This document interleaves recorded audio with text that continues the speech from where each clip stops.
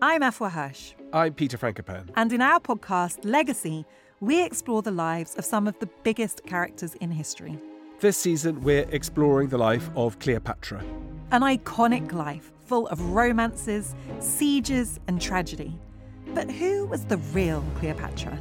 It feels like her story's been told by others with their own agenda for centuries. But her legacy is enduring, and so we're going to dive into how her story has evolved all the way up to today. I am so excited to talk about Cleopatra, Peter. Love Cleopatra. She is an icon. She's the most famous woman in antiquity. It's got to be up there with the most famous women of all time. But I think there's a huge gap between how familiar people are with the idea of her compared to what they actually know about her life and character.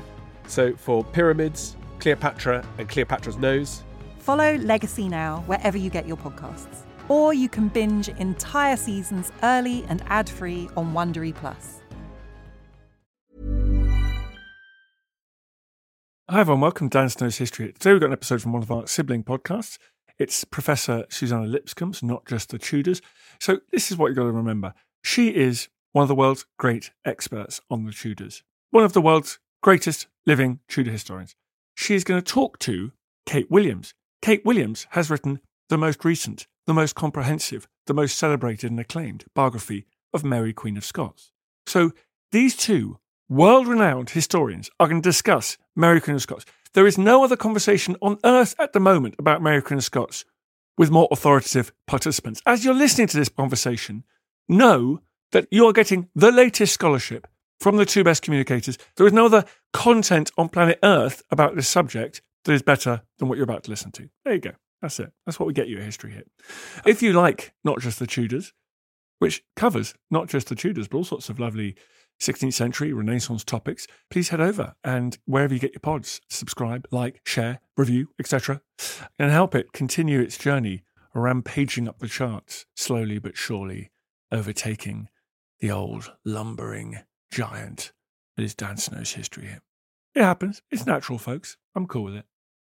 So this is an episode of Mary, Queen of Scots. We decided this would be a great episode to share, A, because it's brilliant and did very well when it went out on the Not Just the Tudors feed, but also because the tragic news recently, Mary, Queen of Scots' rosary beads were stolen from Arundel Castle on the south coast of England. An absolutely tragic, tragic theft. I filmed with those for historyhit.tv, and I feel very privileged to have seen them before they disappear off into some criminal underworld. So very, very sad. If you were the thief, moved to steal them because you love history so much because you listen to this podcast, please slip them in a little envelope and send them back to Arundel Castle. Thank you. If you do wish to watch the documentary I made at Arundel Castle, head over to historyhit.tv. It's all there. Great history documentaries, more and more coming all the time. And obviously all these back episodes of the podcast without ads. So please check those out. historyhit.tv. But in the meantime, folks, here's two professors. Susanna talking to Kate. Enjoy.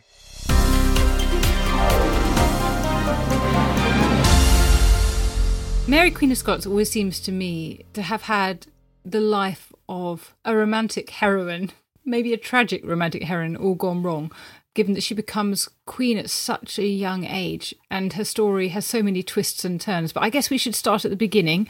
Let's start with her family. Who were her parents and who was most important to her? Well, Mary, Queen of Scots, if the fairy godmother was giving out gifts, Mary, Queen of Scots has got every gift to start out with, particularly royal blood. She has French royal blood from her mother, Mary of Guise. She has Scottish royal blood. She's the daughter of King James V of Scotland. And her paternal grandmother, Margaret Tudor, was Henry VIII's sister. So she's got English royal blood as well. So she starts out with heritage. She starts out with money. She starts out with position. So really, you think about this little girl who's born on the 8th of December, 1542, and it seems like any fairy princess, but it doesn't work out that way. No, it certainly doesn't. So let's talk about her early years and her education. When Mary's born, it's kind of a catastrophe. Her father, James V, he's on his deathbed, and it is the legend that the arrival of Mary pushes him over the edge, and 6 days later, he's dead. Now, we know that the birth of a little girl in Tudor times is not really greeted with unalloyed happiness, but I think this is quite an extreme version. The poor king hears he's got a healthy baby, but it's a girl, and he dies. So Mary is pitched into becoming queen at 6 days old. And what a catastrophe that is, because a baby monarch is so vulnerable. We have to remember that the majority of children died very young. And if you reached the age of 5, you were on the home straight. So Mary could have died very young. And also there is the problem of regency. So Mary doesn't have any brothers. The brothers have died.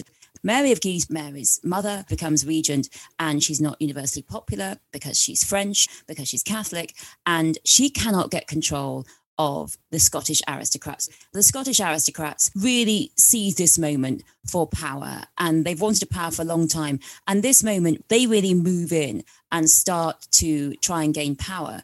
And what Mary has as a particular problem is not just the Scottish aristocrats are trying to seize power, but also England is trying to seize power. The death of James begins to be an invitation to Britain for power. But it's quite interesting because when James was so devastated that he was having a baby girl, he really thought that would mean that Henry VIII just moved in and invaded. But actually, Henry, rather than invading, what he actually does is start to think about maybe the idea is marrying little Mary, Queen of Scots, to his son, Edward, the future Edward VI. And this will be a union of Scotland and England. But it's not going to be a marriage of equality. It's going to be a union by which Mary will be living at the English court and Scotland will be subject to England. It'll be a way of bringing Scotland under English rule via marriage. So Mary of Guise and the 6-day-old baby Mary, Queen of Scots, have big problems on their doorstep. They have the Scottish aristocrats who are fighting for power. And on top of that, they have the problem that female monarchy is not popular. So they're confronting disaster. So after the attempted and so-called rough wooing, where Henry VIII tries to marry the infant Mary, Queen of Scots, to his son, the future Edward VI, that doesn't work. And the decision is made to send the infant Mary to France. Is that to get her away from these pushy Scottish nobles? Yes, that is to get her to safety. And this is really Mary of Guise hopes will solve her problems. Number one, that it's possible that Henry VIII or his men working on his behalf could kidnap Mary, Queen of Scots, and take her to England to be married to Edward VI. And number two, Henry, who doesn't get Mary, Queen of Scots as a future daughter-in-law, is threatening to invade. And the Scots aristocrats are also threatening as well. So what Mary of Guise tries to do is she tries to create an alliance with France. And she says, look, please, King of France, help me. And the idea is that if the King of France, his might is behind her, then Henry VIII won't invade and the aristocrats will be calmer. And so this is a good idea. The French king says, okay, I'll send the ships, I'll threaten with the army. And it does keep Henry VIII at bay. But the French king isn't going to do that for nothing. He wants something in return. And what he wants in return is the baby Mary, Queen of Scots. So she is sent over, age 5, to be married to the Dauphin, the future King of France. And that's really problematic, isn't it? Because Mary isn't a princess, she's a queen. And although her life in France is a safe one, she is already made subject to another country. France and Scotland are already put in this sort of relationship of subjection. And it's a fascinating thing to compare her to Elizabeth. Because, of course, Elizabeth has very bad childhood. I mean, her mother is executed. And then when her father dies, life becomes quite difficult for her. And her adolescence, perhaps, is one of the worst adolescents you might imagine for any royal child in history, considering that first her brother tries to chop off her head and then her sister tries to chop off her head. But Elizabeth, throughout that, remains in England. And that gives her two advantages. Number one, she can create a network of devoted men around her, like Cecil, who knows she's going to come to power one day, and they know that's their moment. So they're going to help her when she's young in the hope that they will have power when she's older. And number two, she's seen as perpetually the English queen. She's seen as always having been in England, no matter how difficult her life must have been. She's always in England, even if she's in exile from the court. So Mary, who's sent abroad, she doesn't have either of these things. She doesn't get to build a network of powerful men around her. And the person who is going to cause her the most problems is her half-brother, and that is James, the Earl of Murray. He's Mary's half-brother. The king had a mistress, and he was the son. A lot of her problems, I'd say, start with going to France. So, as I said, she's safe, but what kind of queen future does she have if she's sent to a different country? She's married off to the Dauphin, age 14. She becomes queen. She's quite a successful queen. They're quite a happy queen, but her husband dies. And then at 18, she is a widow. There is a young king. He's the next monarch. Mary isn't needed. So what can she do? Well, the option is for her to come back and resume the throne of Scotland and be queen. Mary of Guise has long died. And James Stuart, who's her half-brother, he says, come back and be queen. And what do you make of her character as far as we can access it?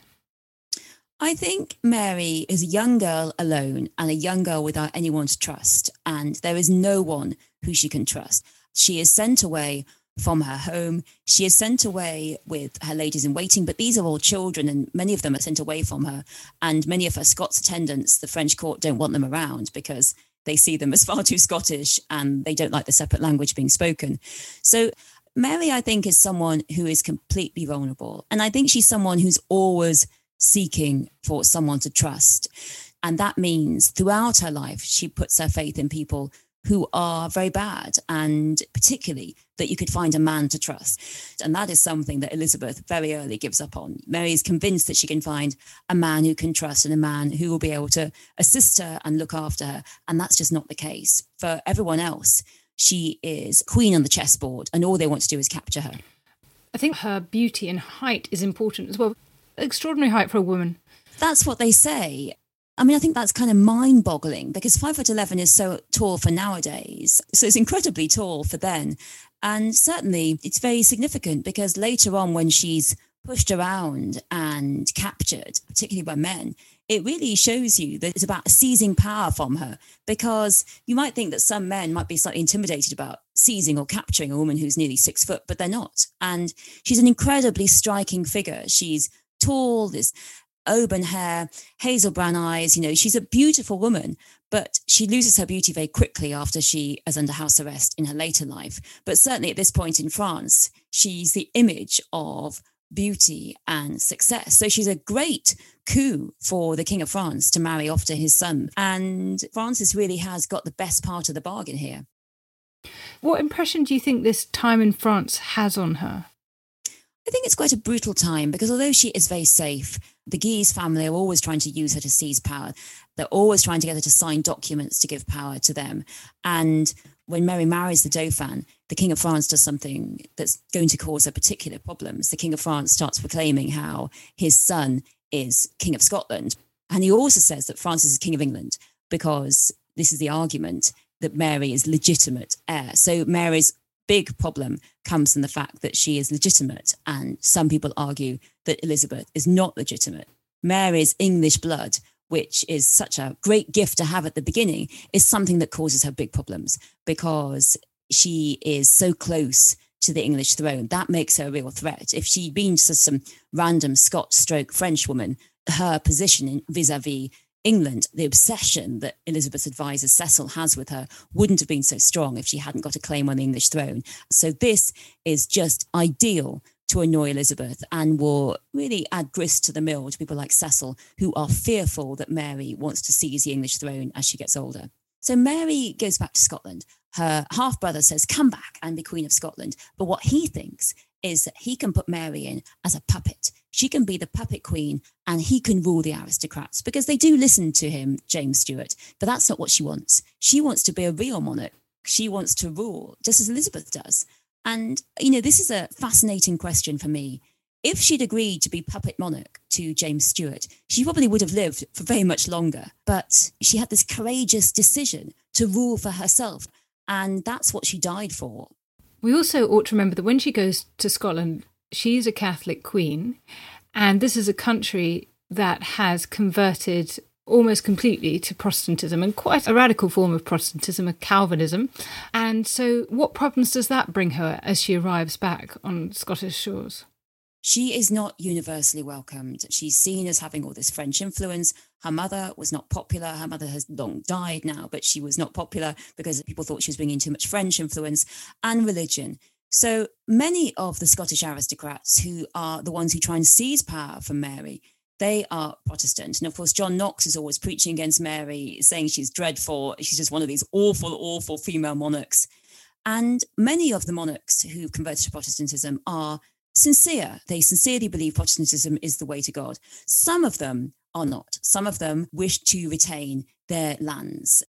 They have received huge lands after the dissolution of the monasteries. They've got Catholic lands. They become much enriched by that. And the last thing they want is Catholics to return in power, because they might have to give their lands back. So this is one of their great fears. So this means that there's a lot of opposition ranged against Mary. And what's really interesting is when you think about Mary in terms of queenship, a lot of what she does, Elizabeth does, and Elizabeth's praised for it. But Mary, the same doesn't happen to her, because the situations in Scotland and England are so very different. So Mary brings in a privy council of both sides, Catholics and Protestants. She listens to Protestants, and she brings in Protestants who she doesn't agree with and she doesn't necessarily like, but she brings them in as a case of kind of religious unity, for which Elizabeth is so widely praised. And Mary, she fights to be a female monarch. She tries to bring in religious toleration. And these policies were so successful for Elizabeth. They are seen as underpinning her great success. But for Mary, she is in this impossible position. So Mary talks to Protestants, she gives Protestants power. But what we see in Scotland in the early days of Mary's reign, which we don't see in England for Elizabeth, is people are constantly trying to kidnap her.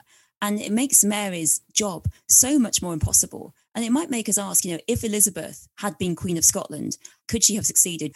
When men are hostile towards Elizabeth, they leave her out of meetings. They don't tell her what's going on. When they're hostile to Mary, they try and kidnap her and physically try and seize her. And so she is under threat quite early.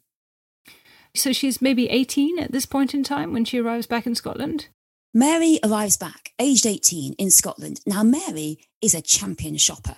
She has come back with boats and boats of wonderful books and jewels and tapestries, all the great stuff that the French shops have to offer. And she also does a lot of shopping in Scotland as well. And I think she's a single-handed shopping revolution in Edinburgh. But she has all this wonderful stuff and she puts it all in her palace. Holyrood is full of all this fantastic stuff that she brings back with her. So initially, it does seem as if it's very successful. But really, James Stewart is determined to undermine Mary. He's determined to get power when he realizes she's not going to be a puppet monarch. And so she's constantly under threat. And really, this means that Mary very quickly is pushed into the idea that she has to get married. Elizabeth fights off every man in a quite a brilliant way. But Mary, I think, realizes quite early she has to get married. And one reason why she feels she has to get married is because she feels a man will protect her. And if she's married to someone, men aren't going to keep trying to kidnap her to marry her. And also possibly to assault her as well. So she feels very quickly that she's got to find a husband. Mary's choices are not very strong for the second husband. And I've got to say this, that Mary really, I would argue, has the worst husbands in royal history. And it's difficult for her because she feels that she can't marry a Scottish aristocrat because that will be seen as favouring one clan above the other. And Elizabeth has a plan that she wants Mary to marry Robert Dudley. In terms of 16th century choices, I don't know, Susanna, what do you think about Robert Dudley? If you were Mary Queen of Scots, would you think Robert Dudley was your man? I never know what Elizabeth was thinking about this. Robert Dudley, as everybody probably knows, is Elizabeth's great favourite, the one we think maybe she wanted to marry. And here she is hawking him to a woman who is beautiful and also a queen. If I were Mary and thinking, would I like to marry Robert Dudley? I'd think, no, I would have a spy for Elizabeth in my bed. It's funny, isn't it, Susie? Because if this was Scottish blind date, we've got Mary Queen of Scots on one side of the divide, and we've got Sir the Black standing next to her saying, who are you going to choose? Well, on the other side, she's got a Scottish aristocrat. Whichever one she marries will infuriate the rest of Scotland and probably some kind of anger, and it will also annoy her half-brother as well. And then she's got Robert Dudley. And he's got a lot of downsides, really, hasn't he? Because number one, he's a commoner, and Elizabeth makes him Earl of Leicester. But that's a fig leaf, isn't it? I don't think Mary is very convinced. Number two, he's the son of a traitor. I mean, his father lost all of his lands for being a traitor. And number three, he's a Protestant. I mean, most men that she would marry are Protestant. And number four, he is suspected of possibly having a hand in the death of his wife. Now, I think he was probably innocent, but still it's all a bit suspicious, isn't it, that he wasn't there and she fell down the stairs and it was all very convenient. And then on top of that, he is Elizabeth's close friend, if not possibly ex. So you can just think, Mary think, I could have a commoner, a traitor, and someone who possibly is suspected by all of Europe, possibly of having a possible hand in the convenient death of his wife, and Elizabeth's ex. You know, they're not although he looks good in a ruff, I mean, he's a good-looking guy, but I mean, is this enough to counter for it? So Mary actually is rather offended at this suggestion. And as you say, she thinks he's a spy for Elizabeth. And on top of this, Elizabeth's plan is that Mary and Dudley and Elizabeth all live together in the English court. So Mary would be living with her husband, Dudley, in the English court. And we know what would happen, don't we, Susie? I mean, he's spent the whole time going off riding with Elizabeth, saying, bye, darling, just have to do some more riding with Elizabeth. See you soon. I'm off with Elizabeth all day long. And he would be Elizabeth's man still. It's got to be one of the strangest things suggested in history that Elizabeth says, let's have a ménage à trois. You come live with me and we'll share this man. I mean, it's extraordinary. It's a famous phrase, isn't it? There were three of us in this marriage and it was a bit crowded. There would have definitely been three people in that marriage. Let's put it that way. But she doesn't necessarily make a much better choice. I mean, she decides instead to marry Henry Lord Darnley, good looking, charming, a bit younger, 6 foot so he can look her in the eyes, but also arrogant and violent and drunk and bisexual and possibly syphilitic by this point. Not a great choice in the end. The Scottish blind date show with Scylla is going to be a sad show, isn't it? A Scottish aristocrat, Robert Dudley, or Henry Stuart Lord Darnley, who is a weak-minded power grabber. He is a weak-willed man who will be subject to everyone else and will not protect his wife. And really, Mary is prompted into marrying him because she's so angry about Robert Dudley. She's so angry that that's the man that Elizabeth chose for her, because she wrote to Elizabeth saying, do you have any ideas who I might marry? You know, trying to be friendly, ask some nice questions. And Elizabeth said, this guy. Mary is very offended, and it pitches her into the arms of her half cousin. He's English born, and he's a problem for Elizabeth because he has a claim on the English throne. So Mary's child with Darnley would have a big claim to Elizabeth's throne as well if she did not have children. So marrying Lord Darnley makes Mary much more dangerous for Elizabeth, and particularly, as we know, for Cecil, because Elizabeth, she goes in and out of what she thinks about Mary. Sometimes she's concerned about her as a threat. Other times she thinks, no, she's just a relation of mine. She's just a cousin. She just wants to govern Scotland. But Cecil, as is often the case with advisors, Cecil's the one who is convinced that Mary is out to get Elizabeth and is out to get Elizabeth's throne. So everything that she does, he reads as a hostile act, and particularly this act of marrying Lord Darnley here. So Mary just thinks he'll be a good royal husband, and certainly he seems as if he doesn't have any other lady in his sights, unlike Dudley. But it's a marriage that is almost immediately a disaster.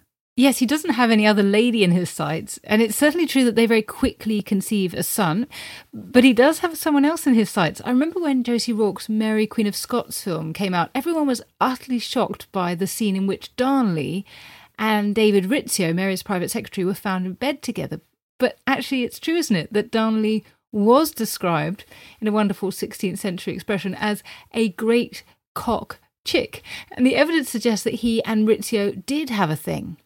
When you look at the sources, there are various arguments that they say that Darnley's homosexual, they say that Darnley's bisexual, they won't use this word, but they say that Darnley's dating Rizzio. There were all these attacks made on him for many reasons. But essentially, I think the biggest problem of Darnley is that he is so weak, and he's very quickly seized over by the Scottish aristocrats who are trying to gain power from Mary. He's very quickly over in their camp. So Mary marries because really she thinks her husband will give her a child, which she wants very much to have and has to have as a monarch. And number 2, will protect her against the incursions of these Scottish aristocrats. And yes, Darnley gives her a child. She has a baby boy. I mean, this is just marvellous. Bells ring out across Scotland.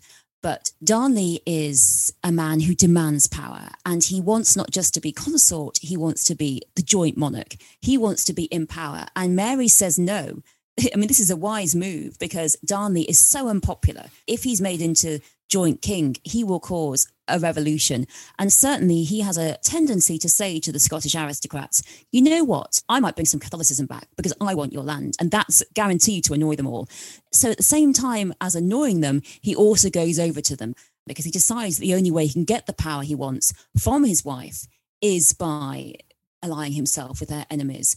And what you have is a situation that Mary is pregnant and Darnley is sure that Charles is going to be born. So what they're going to do is they're going to take Mary prisoner. And how they do that is via the murder of Rizzio. And to me, the murder of Rizzio is a bit of a red herring. He is a sacrifice, really. and what they want is to kidnap Mary. So Mary's Saturday night in Hollywood Palace. She's having a lovely dinner party with her friends. Rizzio is there.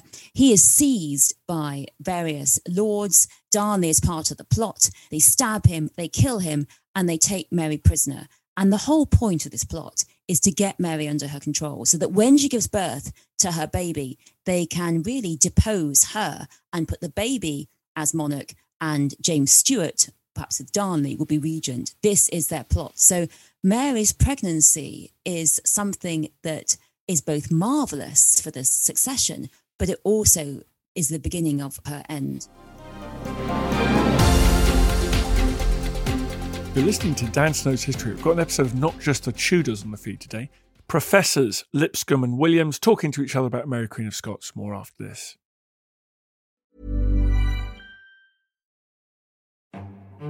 This is After Dark, myths, misdeeds and the paranormal.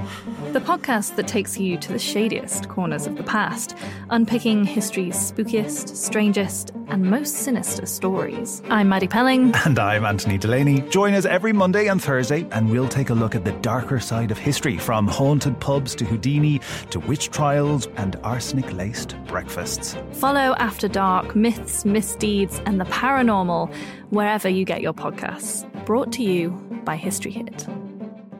There's never been a faster or easier way to start your weight loss journey than with PlushCare. PlushCare accepts most insurance plans and gives you online access to board-certified physicians who can prescribe FDA-approved weight loss medications like Wegovy and Zepbound for those who qualify. Take charge of your health and speak with a board-certified physician about a weight loss plan that's right for you. Get started today at plushcare.com/weight loss. That's plushcare.com/weight loss. plushcare.com/weight loss.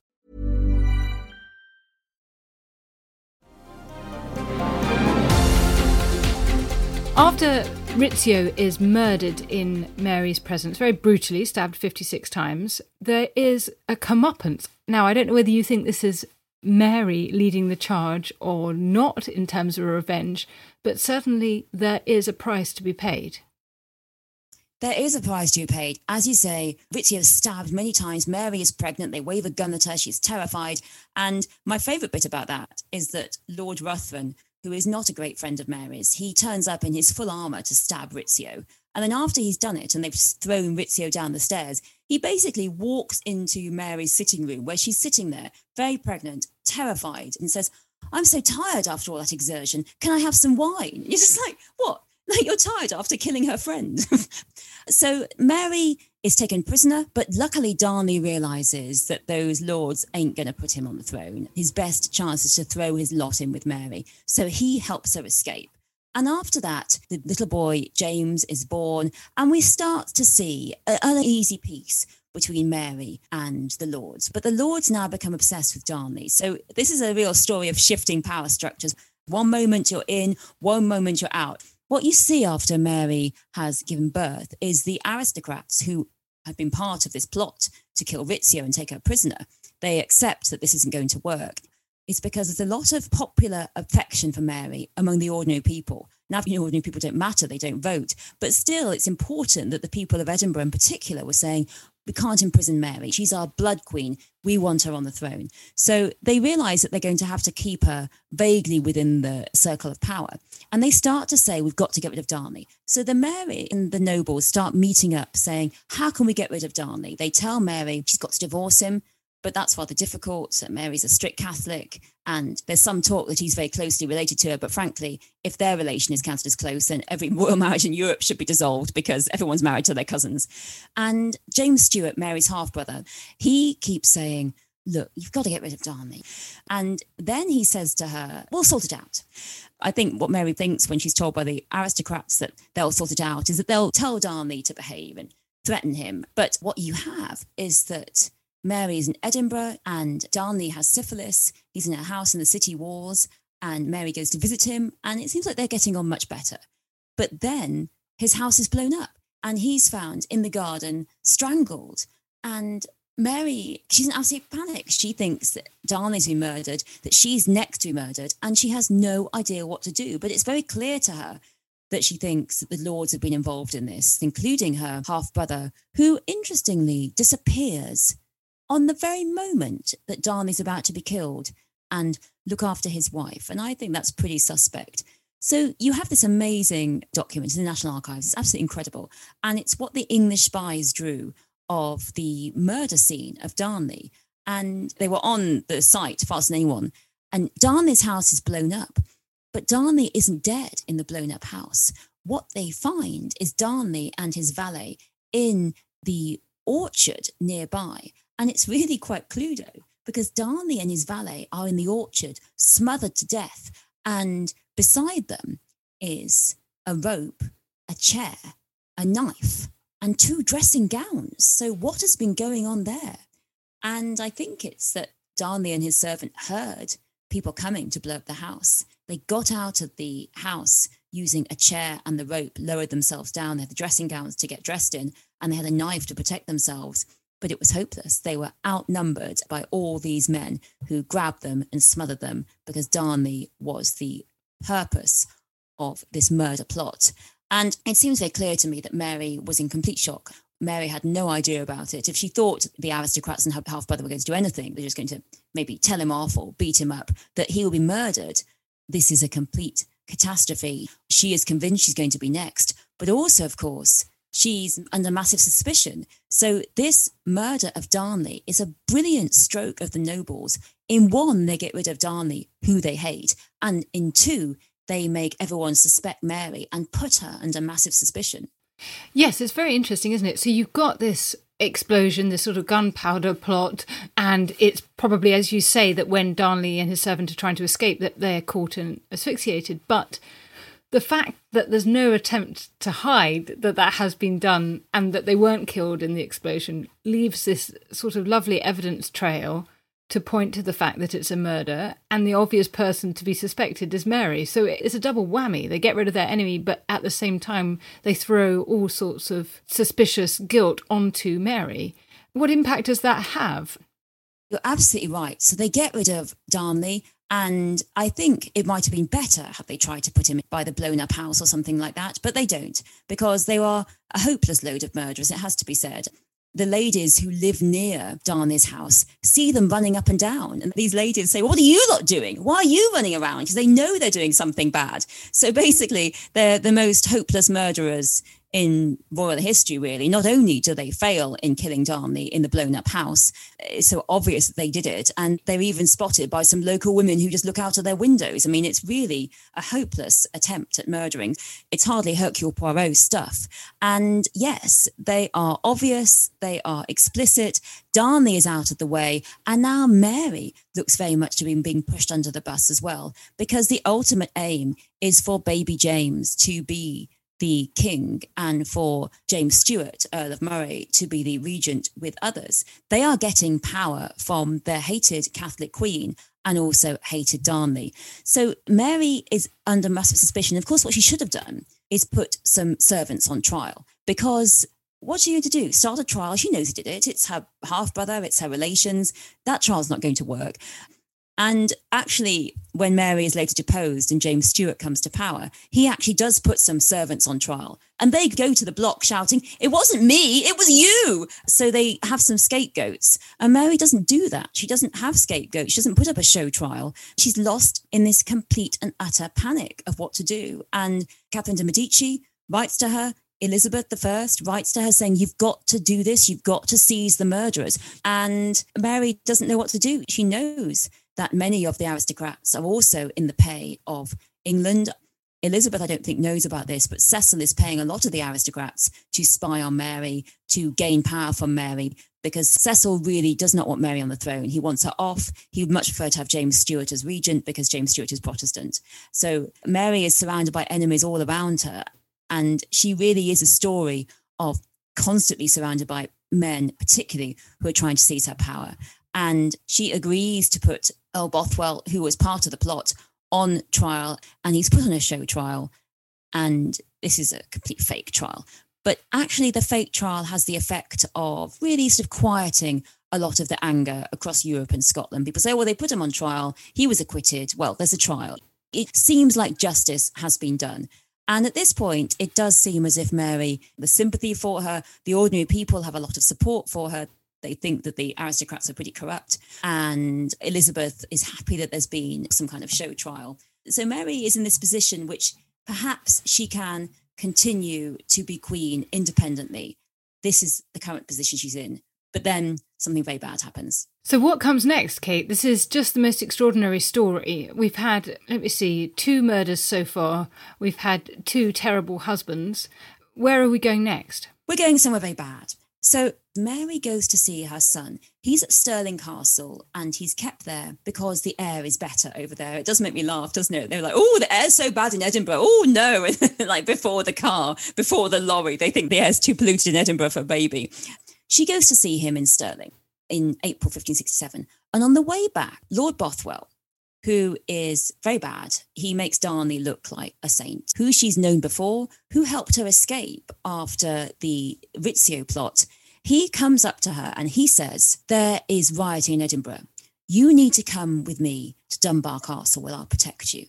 And she trusts him, but also he's got loads and loads of men with him. He's got many more men than she ever has. So she's outnumbered, even if you didn't trust him.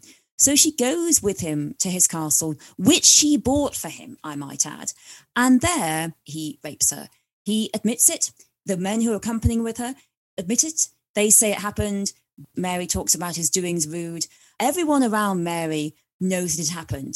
And he does it for power. He does it because he wants to marry her. And he doesn't want to marry her because he has any love or affection for her. He wants to get power. He wants to be king. This is this horrific chess game. The first person who can seize the queen's body and assault the queen's body and have it, marries her, gets power. So it's truly grim. What's the logic there, Kate, that with an assault leading to marriage, how those two things line up together? Lots of people say at different times now, isn't it? The poor queen, that's absolutely horrendous. You know, how awful. She's an innocent party. But that's not how it was thought about in the 16th century. You have sex with a woman, you marry her. And Mary, because she has been assaulted by Bothwell, she now feels she has to marry him. And this is what happened very constantly throughout the period. But we have to remember, she's very religious. She believes that marriage is the only option for her in this case. And also she's very fearful that she's pregnant. And the thought of giving birth to a baby outside wedlock would be impossible for her. So it's tragic, isn't it? She's been really told in the most horrific way possible that you may be a queen, you may have royal blood, you may have all this money, but you are just a woman and I'm going to take all your power from you in this horrific way. But what was her choice? She had to throw in her lot with Bothwell. She thought she was pregnant by him. She had to get married to him. And also, Bothwell told her, I went to the pub with all these lords and they signed this bond saying that they'd support my marriage. So Mary thinks that not only has she got to get married because he's assaulted her, but also because all the aristocrats are going to support her. And if she doesn't marry him, they're going to come for her and someone else is going to do it to her. I mean, someone else is going to try and seize her and attack her. So maybe if she throws her lot in with Bothwell, everyone might leave her alone. But absolutely not. There might be some supporters of Bothwell, but loads of the others completely hate it. Catholics are against it because Bothwell is divorced and everyone is shocked because he, of course, is on trial for Darnley's death. So Mary's thinking that maybe this marriage will mean that people will leave me alone is the complete opposite, is the beginning of the ultimate end for her, because James Stewart is like, this is my moment to come in and seize all power from Mary and really start fighting for her, turn against them and raise an army and take her to battle. Yes, let's fast forward to this moment of the battle and the circumstances that lead Mary to flee to England. Can you sketch that for us briefly? So the marriage is so unpopular. The Lords, led by James Stewart, Mary's half-brother, who's always our baddie, he leads an army against Mary. They go to fight at Carberry Hill. Mary's forces kind of give up. Bothwell gives up because he's just the worst husband ever. And Mary is taken to Edinburgh and she is mocked and shouted at on the way. But there is also some concern that the Queen is being imprisoned. And there is also some people saying, let her out. What the Lords realise is she's too dangerous if you keep her in Edinburgh. So put her in the middle of nowhere. So they put her in Lochleven Castle on an island in the middle of Lochleven. And there, poor Mary, she has a miscarriage. She's believed to be pregnant with twins as a consequence of Bothwell's acts upon her. after this miscarriage, she's very weak. And this is when they come to her and they tell her, you've got to abdicate in favour of your son. And they also threaten her with death if she doesn't sign this abdication paper. And of course, we might argue legally, that's not valid. If you're threatened with death in order to get you to sign something, that's not valid, is it? But she is threatened with death. She's very ill and she's forced to abdicate in favour of James, her baby. He's just 1 year old. And James Stuart, her half-brother, is made the regent, what he's always wanted. Bothwell is sent into exile and he's put in prison in Denmark and he dies really of insanity. But somehow she manages to escape this watery castle at Lochleven and flee to what she thinks is going to be safety. How does she do it and what happens next? Mary escapes Lochleven and you wouldn't think she would be able to manage it. But what she does do is she rather charms a young man who works for the owners. And she says, look, you could help me get out.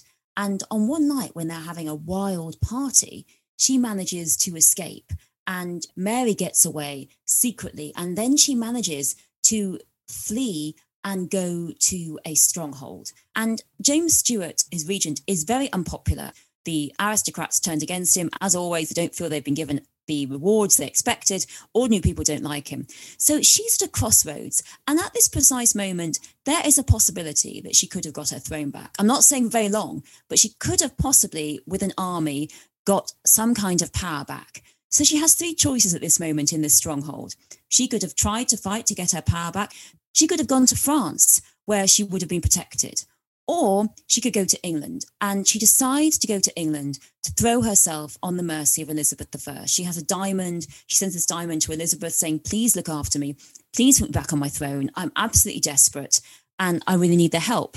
So Mary sets off. She lands in the north of England. She stays overnight in the Lake District. She's taken to Carlisle Castle. And it's very sad because she expects straight away to be conducted to London to meet Elizabeth at Hampton Court and Elizabeth to put her back on the throne. And Elizabeth, she's thinking about it. But on one hand, she's thinking about it. On the other hand, Elizabeth doesn't like going to war. We know that about her. Cecil is telling her not to. Cecil is saying, look, she's a Catholic. Don't put her back on the throne. James Stuart, he's our friend. And so Elizabeth is in this very complicated position about what to do about Mary. And there's an investigation launches into whether or not Mary has killed her husband. And Mary is essentially put on trial for this. But there's no proof that Mary killed Darnley. So what you have is Cecil obviously quite wants to find it. So you have the situation in which Cecil writes to Scotland, to James Stuart, and says, look, can you give me some proof that Mary killed Darnley? And basically he gets his letter back saying Mary did it. And Cecil says, well, that's not good enough. You've got to get something better than just a letter saying Mary did it. So they amazingly find some letters in a casket under someone's bed in Edinburgh, in which these are these letters that really suggest that Mary might have killed Darnley. And certainly the dates in them don't match up. They are the dates Mary's writing to Darnley. He was actually with her. And certainly, I think it's pretty likely that they're frauds when you look at them. They're a load of clips. It's like when they're clipping someone's bits and pieces of their social media out of context to make it into guilt. So I think it's a load of created guilt, really. But Mary is put on trial as a consequence of these letters. And the answer is not that she's guilty, because that would mean that Elizabeth has to do something, which, she doesn't want to do that. How can you punish a queen? You don't want to execute a queen. And she's not innocent, because that means she had to be set free. And that also, Cecil is saying, don't set her free. She'll cause an uprising. Mary doesn't want to govern England. She really doesn't. She wants to get her throne back. But Cecil is terrified that she does. And so Mary is found not guilty, not innocent. And this really begins the rest of her life, which is under house arrest. And initially, it's quite luxurious house arrest. But as time goes on, it gets more and more strict. Because as time goes on, Cecil becomes more fearful that Spain's going to put Mary on the throne, that Mary will take the throne. So she's put under more and more restriction. And she's put under so much restriction that everything she does is watched. Cecil is also coming out as the baddie in this story, William Cecil, Lord Burghley, but also, I suppose, he does have reasons to fear. The international context, as time goes on, is such that soon after Mary arrives in England, There's been a plot in the north of the country, and as a result of that, the Pope has excommunicated Elizabeth, effectively saying anyone can invade and take her throne. And there are various plots to try and put this Catholic queen in her place. So, Cecil is understandably nervous, but he's certainly looking for evidence against Mary. And he and Sir Francis Walsingham, the spy master to Elizabeth, together work to find that evidence that will in the end persuade Elizabeth that this other queen must die. How does it happen? You're right, Susie. I mean, Cecil is terrified that Elizabeth is going to be thrown off the throne. And he's much more fearful than Elizabeth. I mean, she feels very strongly that the people do love her and that she's a good queen and she should stay. And Cecil, I think you just imagine him just saying, no, Elizabeth, don't do that. No, don't do that. And she keeps doing it. So it must be very frustrating to be him, but he's terrified of Mary. And I would definitely argue that the enemy lies out there. By this point, France is saying, look, just send her to us. We'll look after her. We'll watch her. We'll make sure that she doesn't get out, that she doesn't do anything. And they say no. And I think that would have been the ideal solution had they sent Mary off to France. And Cecil is fearful that Elizabeth's going to be thrust off the throne. And added to his fear is the fact that Elizabeth has no children. Now, Cecil is endlessly hopeful, isn't he? He's endlessly hopeful that Elizabeth's going to have children long after it seems possible. But you certainly see him becoming very much stricter with Mary after those plots, but also when it becomes clear that Elizabeth isn't going to marry, isn't going to have a child. Because, of course, that means that if Elizabeth dies, Mary is, by many people's reckoning, the closest person to the throne, and she could possibly come to the throne. And what would happen to Cecil then? He would not be popular if Mary was to be queen.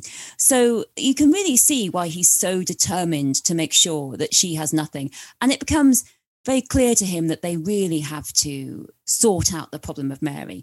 But they're in a difficulty because they imprison her so strictly that she can't actually get involved in plots because nothing can get out. In fact, her jailer says, you know what, not even a flea could get out of Mary's rooms. And that's not the kind of thing they need if they wanted to get entwined in a plot. So what they do is they give her more freedom and they have someone constantly reading her letters, and everything that she does is constantly looked at. So she is invited to take part in a plot, but the agent who transmits the letters, he's just giving them straight to Cecil's man. So Mary really is invited to be in this plot. And I don't think the plotters of the Babington plot, I think they were idealistic men. I don't think they were trying to trap Mary. But I do think it's interesting that an agent who knew people in France said, I'll take your letters for you. And he popped up suddenly when Mary couldn't take letters before and said, I'll take the letters for you. And that this plot coincides with him taking the letters. So Mary agrees. The Babington plotters say, we will depose Elizabeth and you can have the throne. And Mary agrees. And this is a horrific mistake. She's guiltless of her husband's death, but she does agree to this, and this is treason. Now, we might say, she's desperate. She's been pushed into it. She hasn't been allowed to see her son. She's not allowed to see anyone. She's isolated. All she wants to do is have one meeting with Elizabeth, and she's not allowed. She's never been allowed to meet Elizabeth. And she's realizing that she's stuck there. Her health is declining.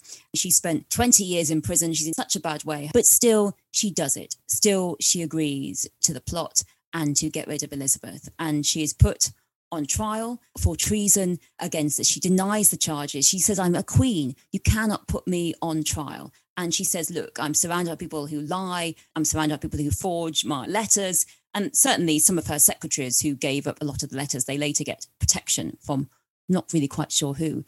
But Mary argues very effectively during the trial, but it's not enough. She's committed treason. So this is her fate. Since her death, Mary has become a kind of romantic heroine, as we started out by saying. I think in the 19th century in particular, they made her into this tragic figure. What do you make of the afterlives of Mary, Queen of Scots? There are many afterlives, as you say, and there are many afterlives in which she is a romance heroine. And I think I find it particularly disturbing how a sexual assault on Mary, which all the sources agree with, they all say it happened from Mary to Bothwell to the lords around her, that suddenly gets turned into this romantic story of a tall, dark, handsome Bothwell. That I find very disturbing. And I also find it very curious that it said, why was she such a failure? Really, I would argue everything is stacked against her from the beginning. How can she possibly succeed when she's constantly being surrounded by these men who will physically try and seize power from her? And they're doing it all the time. And, murders, kidnapping, seizing, this happens to her. You look at the history of queens, and there are many who've been very mistreated by their male subjects, by their male advisors, by some women as well. But I wonder whether you can find many who've been as badly treated as Mary Queen of Scots. The fact is she can barely govern without some man trying to seize her physically. And this, I think, is really disturbing. And I think above all, she's a woman who really shows us that being surrounded by men, they're all trying to seize her power, and that there was no respect for royal blood whatsoever. And this contrast with Elizabeth, that actually, although Mary gets married and Elizabeth doesn't, Mary makes many of the same decisions as Elizabeth in the early days about religious toleration, about listening to her ministers, about trying to bring everyone into her government, even the half-brother, about trying to rule for herself. And for all of these, she is condemned and she is lost and she is captured. And I really think it is a fascinating exposition about how hard it is for women to have power. She was a rightful queen. She tried to rule as a rightful queen, and she was simply not allowed, and it was taken from her repeatedly. What is the answer for a female queen? Is it to remain unmarried as Elizabeth did and then be condemned because you don't continue the succession and indeed Mary's son becomes your heir? Or is it to marry and be surrounded by all this violence? So certainly I think that she is, above all, one that says to us that we cannot look at female monarchs and judge them in the same way that we judge male monarchs, because people at the time did not. And people at the time saw Mary as easy pickings and someone that they could exploit and seize power from her. And her attempt to rule by herself, an attempt to rule in a woman's name and a woman's voice, really was what killed her in the end, because the men weren't having that. Thank you, Professor Kate Williams, on Mary Queen of Scots. If you want to know more about Mary Queen of Scots, Kate has a very good book called Rival Queens, which is out now. Thank you, Kate, so much for coming on. Thank you. I feel the hand of history upon our shoulders. All this tradition of ours, our school history, our songs, this part of the history of our country, all were gone and finished. Thank you for listening to that, everybody. That was an episode of Not Just the Tudors, the wonderful new chart-topping pod from Professor Susanna Lipscomb. There are plenty more episodes where that came from, so go to wherever you get your pods and subscribe, rate, and leave a little review for Professor Lipscomb, so her pod gets the audience it deserves. Thank you. Thank you for listening to this episode of Dan Snow's History Hit. Please follow this show wherever you get your podcasts. It really helps us, and you'll be doing us a big favour. Don't forget, you can also listen to all of these podcasts ad-free and watch hundreds of TV documentaries when you subscribe at historyhit.com/subscribe. As a special gift, you can also get your first 3 months for just £1 a month when you use code DANSNOW at checkout.